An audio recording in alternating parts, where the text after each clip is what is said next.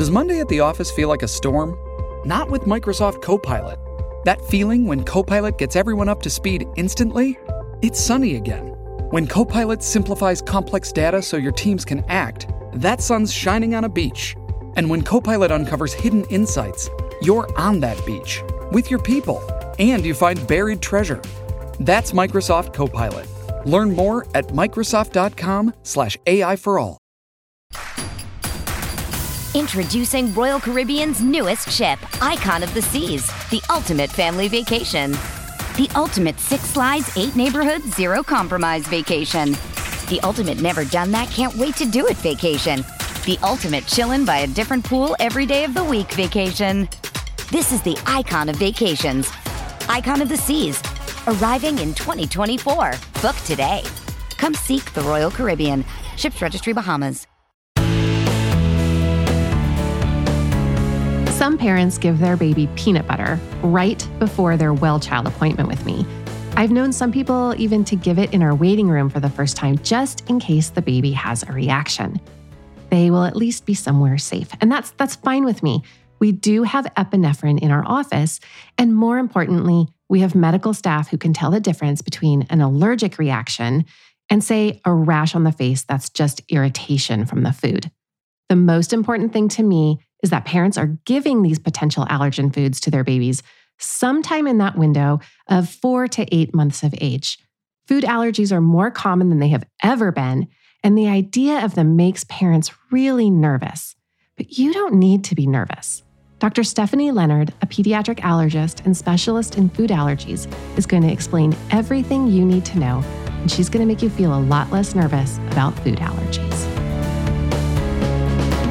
I'm Dr. Wendy Hunter, and I'm the pediatrician next door. I'm that doctor friend you call for practical advice about your kid's health. I mix the science of medicine with the reality of parenting.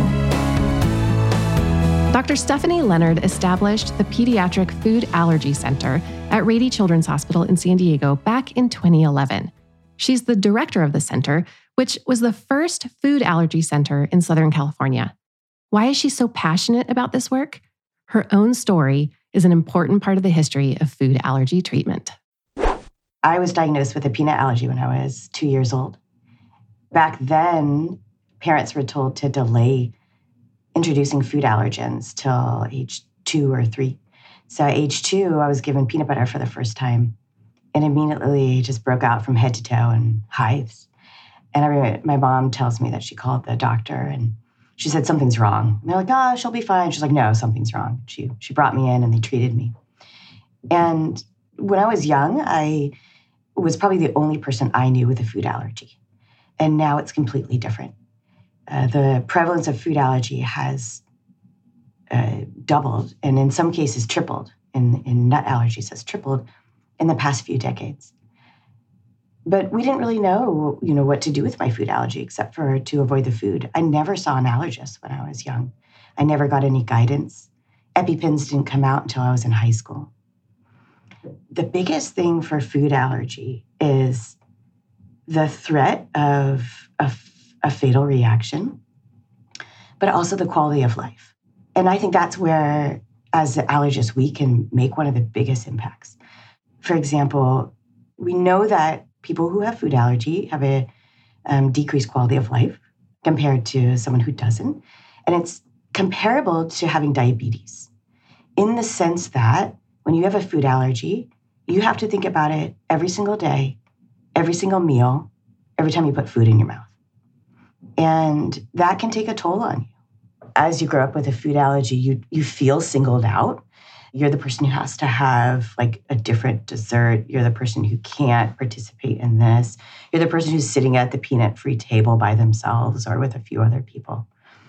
And we also know that even bullying in school is increased with those who have food allergy because it makes them different, right? Anything that makes us different can be a target. I've known patients or families who have pulled their kids out of school because of it.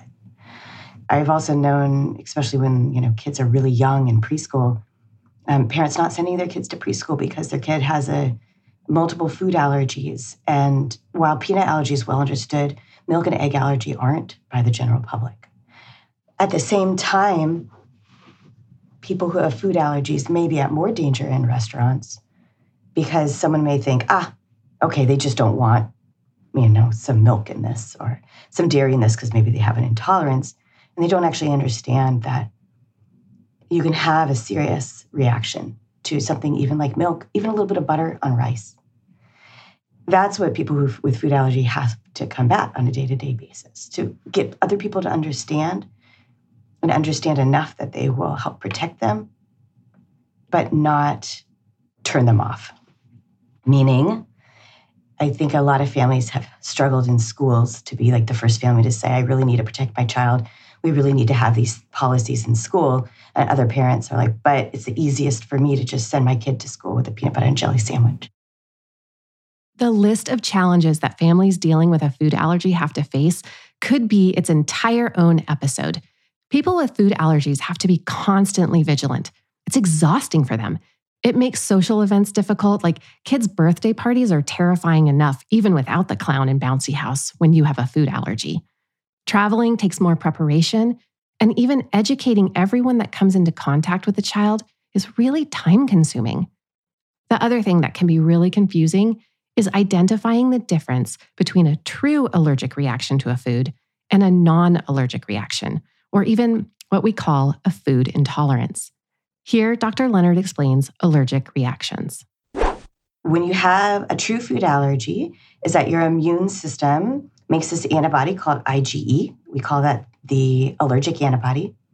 It recognizes the protein in the food, sees it as a threat, and mounts a response. So it triggers your allergy cells to release chemicals to try to fight it. Those cause symptoms. So there's two main parts of our immune system. The part of our immune system that fights off bacteria and viruses. So I'll call that the immunologic part of your immune system. And then the allergy part of your immune system that ends up causing allergies. But the really interesting part about why we even developed that part of our immune system is for parasites. So parasites are much larger than viruses and bacteria, and our white blood cells can't engulf them, can't combat them on a lower level. These are things like worms. And so our immune system had to develop a way to extrude or release chemicals that would be strong enough to break down a parasite. And that's why we have that part of the immune system. So part of what people might have heard of the hygiene theory is not really about dirt. It's more about parasites. So we have less parasitic diseases in this country. Could that be a reason why our immune system started reacting to things it shouldn't be reacting to, like food? Or is the way we produce our food causing parts of that food to look like a parasite? That's the alternative. So when the allergy antibody sees that food, it triggers our allergy cells, so mast cells or basophils, who have chemicals in them to combat a parasite. They release those chemicals. Those chemicals cause hives, itching, swelling, coughing, difficulty breathing, vomiting, and diarrhea, because our allergy cells are in all those different parts of our body. They don't really know where the parasite is, and so they just release it kind of generally. And that's how you can get a systemic reaction.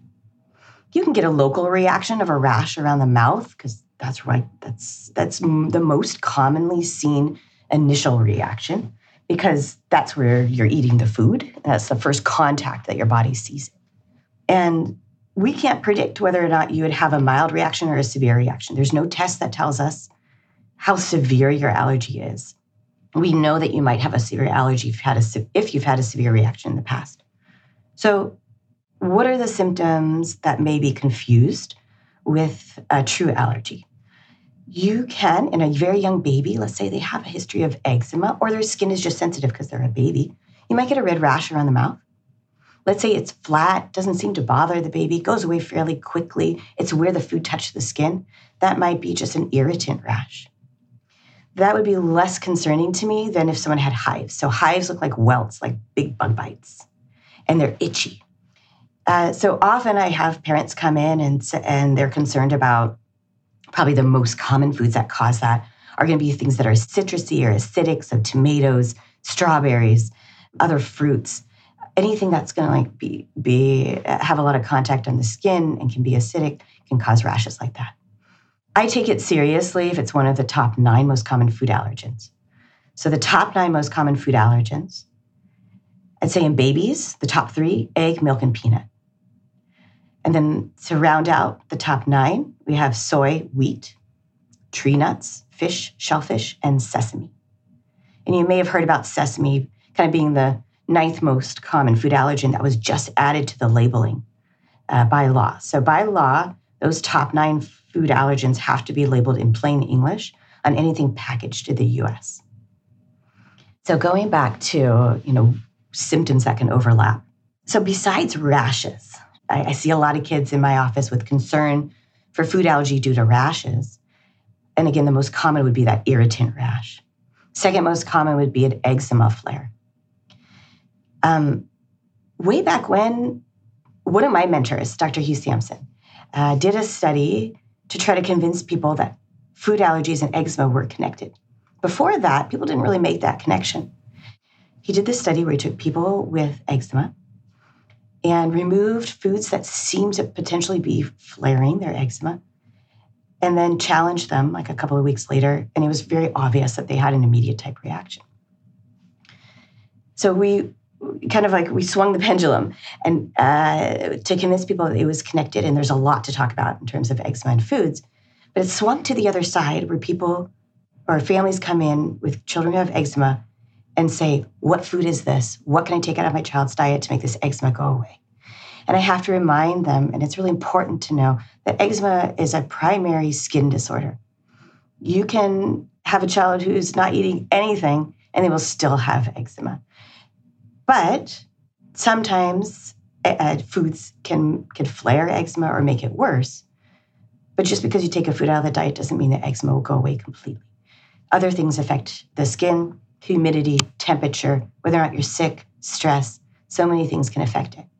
And I am now seeing people take too many foods out of the diet, unnecessarily take foods out of the diet because of eczema. When you come to see me, my first job is, do you have a dangerous food allergy where you have a risk for anaphylaxis, which is a severe allergic reaction that can be life-threatening? Then, once I've ruled that out, then we can talk about eczema. I typically say, if you can use skincare to control the eczema or the discomfort of eczema, the inflammation of eczema, then we try to take no foods out of the diet. And the reason for that is children who have eczema are more likely to be sensitized. So sensitized means your body recognizes the food and creates an IgE or allergic antibody. But just because you have that antibody doesn't necessarily mean that you will react when you eat that food. And we can talk about testing in a little bit. So if you're sensitized, that means your immune system recognizes that food. But let's say you're eating it every day and nothing's happening. Or maybe you have some eczema and your parents are wondering if it's affected. If you take that food out of the diet strictly, and then months or years down the line try to reintroduce it, you may have now lost your tolerance, so ability to eat it without clinical symptoms, and now developed a more dangerous type of food allergy. So that's what I'm trying to prevent. Developing a rash that can be associated with food is not always a food allergy, as in the kind that leads to anaphylaxis, difficulty breathing, vomiting, or even life-threatening symptoms. It can be really confusing to tell the difference. But there are tests, and there are lots of things that you can do to live with food allergies. And that's coming up next.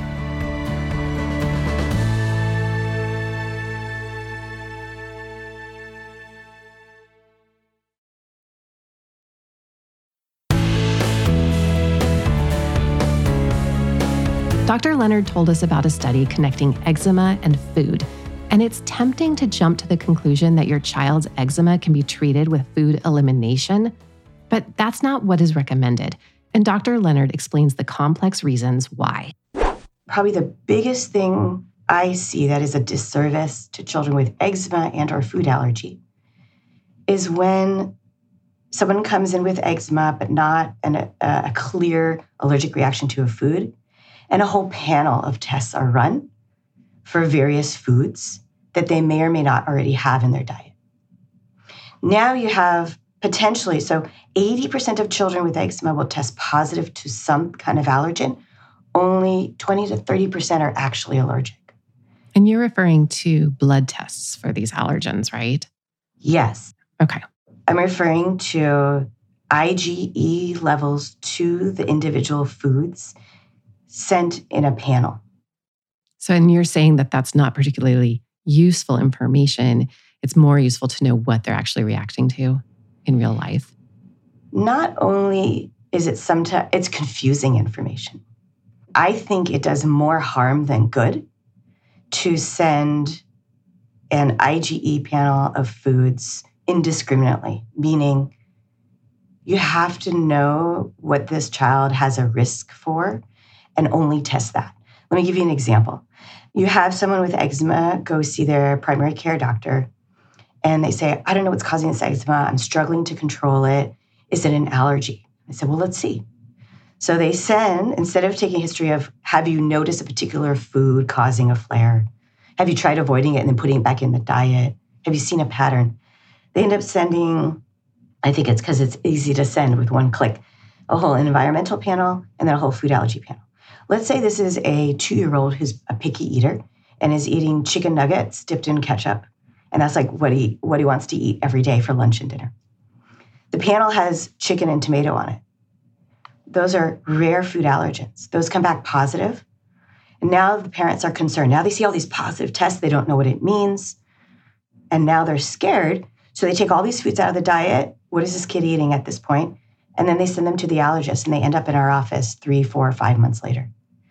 I've seen indiscriminate testing and unnecessary removal of food from the diet lead to feeding issues, growth issues, anxiety. I would rather have that person be referred to an allergist and have them take the history and decide what's the appropriate testing. Allergy testing is not black and white. It's not yes, no, you have an allergy. It's how high is your IgE level to that food? How big is your skin test to that food? The larger the skin test, the higher the IgE level, the more likely it is you're allergic. So it gives us a probability. Why is it not accurate? It frustrates us as well. When you make antibodies to viruses and bacteria, it's all different types of antibodies. They see different parts of the virus and the bacteria. Same thing with IgE, sees different parts of the peanut protein. Peanut protein is not just one protein. There's multiple parts of the protein that your immune system can recognize. So if you have an IgE level to peanut of 5, for example, I don't know how strongly your antibody binds to the food. I don't know what part of the protein it may bind to the food. And that can make a difference of whether or not you actually have symptoms, whether or not your allergy cells are activated when you eat that food, and whether or not you have a reaction. Our testing also, unfortunately, doesn't tell us severity of allergy. I can't look at a number and say you have a severe peanut allergy. A lot of parents ask me, well, what's better, skin test or blood test? Skin testing and blood testing are equally good, and I often use them together. The skin test and the blood test are very sensitive, but not specific. And which means if you get a negative skin test or an undetectable IgE level, a negative blood test, then you have a less than 5 to 10% chance that you have a food allergy. So negative tests are better than positive tests. So that can be really reassuring to a parent. So a negative test is typically reassuring, yes. Now, if I have a mom who says, my child ate peanut and they developed hives, and I have a negative skin test in the office, then I get the blood test. If that's low or negative, then I offer a food challenge in the office. Because we know our testing is not perfect. The ultimate test is when you eat this food, do you have symptoms? And so we call it an oral food challenge. Basically, it's a supervised feeding in the office, but you're in a safe place. And the way we do a food challenge, it's a long visit, is that we decide what is the serving size for this particular food for this age. We split it up into 4 doses. We start with a small amount. We wait 15, 20 minutes in between, give each of the 4 doses, and then watch them for 2 hours. A true food allergy typically occurs within 2 hours of ingestion of the food. If it occurs outside those 2 hours, we start thinking maybe something else is causing those symptoms. So that's why we watch them for 2 hours in the office. If they develop symptoms in between doses, we stop, we check, Is this potentially an allergic reaction developing? If we think it's not, we keep going. If we do think it's an allergic reaction, we stop the challenge, we treat with medication, we monitor them to make sure they're okay before they get discharged. That is considered the gold standard of diagnosis in food allergy, is a food challenge. But if I have a history of someone reacting to a food and their testing corroborates a food allergy, and I think they're at risk, then I'm not going to do a food challenge just to make sure. We use it if we're not sure if somebody's allergic, and we use it to see if someone's outgrown their food allergy. How common is it to outgrow your food allergy? So it depends on the food. 80% of children outgrow egg, milk, soy, and wheat. I'd say the average age of outgrowing a food allergy is around age 7, but you have until you go through puberty to outgrow a food allergy. About 15 to 20% may outgrow peanut, tree nuts, fish, shellfish, sesame. When kids are really young, when they're diagnosed, I diagnose most children probably when they are less than 3 years of age with a food allergy. Their immune system is still developing. And so things can change quickly. So I usually retest every 6 months. Once they hit age 3, so age 3 is when you're making adult levels of your allergy antibody, IgE, things slow down a little bit. And so then I check it once a year. But I check it, all the way through puberty. So most of the time when I diagnose food allergy in children, especially infants and toddlers, it happens the first time they ingest the food. Now, people who are scientifically minded and know the immune system may say, but wait, don't you have to see the food for your immune system to make an antibody to it? Yes, but why are these kids reacting the first time they ingest the food? And we believe it's because of the environment. So children who have eczema are more likely to have a food allergy. And one of the theories is they have inflammation in their skin, and that inflammation triggers their immune system. And when they see an allergen through the skin that is more sensitizing, they're more likely to develop an adverse reaction to it. So we think that children in that age are being exposed to these allergens in the environment. So there have been studies looking and testing dust in households, and they find peanut allergen in dust and carpet, in the crib, in the kitchen. You can find those allergens in the dust in the house. So, and this is my own little theory, but I have families who have, the oldest child has a peanut allergy. They take peanut out of the house. The second child comes along. Maybe they don't have eczema, maybe they do, but they haven't been exposed to peanut in the environment. And a lot of them don't have any food allergy. So that when the second kid comes around.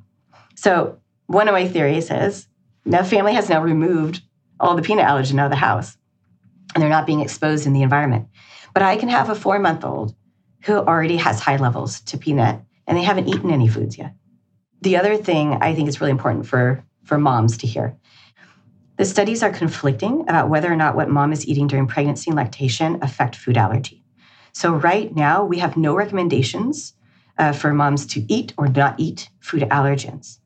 And so I always tell moms, this is not your fault.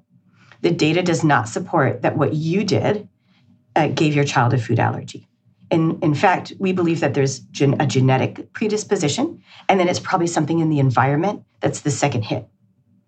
The whole point of early introduction is we're trying to get that food into them so that their gut sees the food and goes, oh, okay, this is food, before their eczema skin sees the food and says danger. So the whole point is to get it into that gut, because the default response of your gut to food is to recognize it as food and ignore it. The default, when your skin barrier is broken, when you have eczema, the default response to bacteria on your skin or other things in the environment is danger and inflammation. And that is more likely to lead to allergy. The two-hit hypothesis is the idea that two separate events are needed for an individual person to develop a food allergy. It explains why some people develop allergies while another person with the same exposures might not. Many factors probably do play a role in developing an allergy, like having eczema, the timing of when a child is exposed to potential allergens, or even the gut microbiota. Anyway, these factors are not really under our control, so the only treatments right now are reactionary. We treat when a reaction occurs. Or maybe some of this is under our control. Current research is looking at ways to prevent the body from reacting when you do have a food allergy and accidentally eat the allergen. I'll explain all of this in next week's episode. For now, doctors can only really offer support. So where can a family get support? One of the best resources is the FAIR website, which stands for Food Allergy Research and Education. It's at foodallergy.org. They're a group that works to enhance the lives of people living with food allergies. So what does Dr. Leonard like about this group? They have this whole section on the newly diagnosed that I think when parents are just overwhelmed, oh my gosh, my child actually has a food allergy. What do I do now? They have a whole section on the newly diagnosed. Then they have sections on school, travel, restaurants. They have little cards that you can make if you're traveling where you can put in your food allergen and it will translate it to that language. So I went to Japan for my honeymoon and I don't speak a lick of Japanese. I was worried about my allergy. I took my little card. I would hand it to them. They would take it back into the kitchen and then they would come back and they'd say yes or no to what I want to order. There's a second group, FACT, and they are also really big on advocacy for food allergy. So both in policies and laws, but also advocating for families like in the school system. And I also highly recommend that you check their website out for that kind of resource, but also for things like 504 plans in the school and what kind of questions to ask the school when your child's entering the school system. Obviously, if you have a child with a food allergy and you're sending them off to school, that could be very nerve-wracking. Now, especially when they're little and you've always been around them or you've been able to control their environment or they've been at a nut-free preschool and now they're going to the big school. I think my biggest advice is talk to the school first. If you are concerned that it is not enough protection or you feel like they're not taking it seriously, talk to your allergist, your physician, but you can consider a 504 plan. 504 plans lay out exactly what needs to happen to keep that child safe. I don't think they're always needed, but situations where that might be appropriate would be a child with multiple food allergies. It's not just peanut. You can't just put them at the peanut-free table. I'll get back to that. But this child can't eat anything at the school. Like they have to bring their own food or they've had a severe reaction or they're very young. The younger the child, the more supervision needs to be there. And if the parents don't believe that the supervision is adequate, that is where potentially a 504 plan can come into play. Make sure they have an allergy and anaphylaxis emergency plan at school. They have 2 EpiPens for your child and an antihistamine. Schools have, again, slightly different policies, and we work with that. There are some schools that maybe don't have a nurse on campus the entire time, and they say, we don't want someone making a decision between Benadryl or EpiPen, so we're just going to give EpiPen for a reaction. In the end, that's okay. The epinephrine, which is the medication, the EpiPen is a very safe medication. Even if you gave it to somebody who didn't need it, you would not harm them. An epinephrine autoinjector contains epinephrine, which is like adrenaline, and it treats the 2 most dangerous parts of an allergic reaction or anaphylaxis, which is trouble breathing and a drop in blood pressure. So adrenaline, right, opens up your lungs, brings up your blood pressure. But epinephrine does something very important that something like an antihistamine will not do. It stops the allergic reaction. It stabilizes those allergy cells, so they stop releasing their chemicals. Benadryl, Zyrtec, Claritin. Antihistamines don't do that. Antihistamines are really good for rash, redness, itch. Epinephrine is not good for rash, redness, and itch because it constricts your blood vessels, so it doesn't really reach the skin. So epinephrine we use for internal symptoms, and then Benadryl we use for the external symptoms. The first line treatment for an internal systemic anaphylactic reaction is epinephrine. We don't want people giving an antihistamine and waiting to see if it gets worse. So if you have any internal symptoms, so that's breathing problems, coughing, wheezing, throat symptoms, hoarse voice, can't swallow, can't speak, vomiting, diarrhea, fainting or feeling dizzy, which would indicate potentially your blood pressure is dropping. For all of those, it's always epinephrine first. If they also have a rash or itching, also give them the antihistamine. There is a new form of epinephrine, a nasal spray, to deliver epinephrine that is being considered by the FDA currently. Obviously, finding other ways to deliver epinephrine because I think it being in an injectable is a barrier for some people. The current treatment for anaphylaxis from a food is to give epinephrine, even in the case that you think someone might be having symptoms of an allergic reaction, even if you're not sure. And you need to give as many doses as you need to treat the internal symptoms. Also, give an antihistamine if there are external symptoms like rash or itching. And go to the hospital because you don't know if the person is going to need more treatment. Don't be afraid to treat with the epinephrine just because you think you're going to have to go to the hospital. Dr. Leonard hinted at new treatments on the horizon for easier to use epinephrine forms that aren't injectable, but even more exciting is what's on the horizon. Dr. Leonard helps patients in her clinic to understand, prevent, and treat allergic reactions to foods when they happen. But outside of the clinic walls, she's investigating innovative treatments that can put patients into remission from their food allergy, so they don't even react if they have an accidental exposure. If someone said, if you could get 3 wishes from a genie in a bottle, my first wish would be, I want to go travel and I want to walk down the street and eat something from a street vendor in a foreign country where I don't speak the language and not worry that I'm going to have a bad reaction. If someone could cure food allergy, that would be the first thing I would do. I didn't grow up, again, with, I never saw an allergist. There weren't really food allergy specialists when I grew up. It was just my pediatrician who was managing it.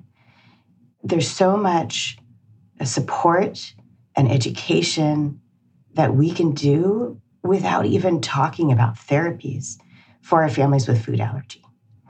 I think it can be a scary world out there, and people are starting to understand food allergy more, but there's still a lot of misconceptions. I think one of the things that I can offer as someone who grew up with a food allergy to parents is, okay, here's a doctor who has lived this long, who has a successful career, even with the food allergy. Like, my kid can make it too. But also, I understand the struggles, and I can use my own experience, but also my expertise in treatment to help them. A genie has not come to her, so she's working to make her wish come true for the next generation.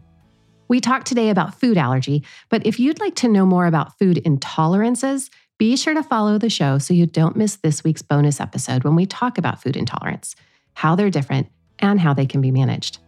For the resources mentioned in the show, check out the show notes for links to the FAIR and FACT allergy resource websites. Do you know a family dealing with food allergies? Share this episode with them. They're going to appreciate you reaching out to them. For more from the Pediatrician Next Door, find me on the web at pediatriciannextdoorpodcast.com. If you've got a question about the weird things kids do, send an email to hello@pediatriciannextdoorpodcast.com for a chance to hear your voice on the show. I'm Dr. Wendy Hunter, and I'm the Pediatrician Next Door. This show is produced by Red Rock Music. Make sure to subscribe and leave a review wherever it is you're listening. I'll be back next time with more.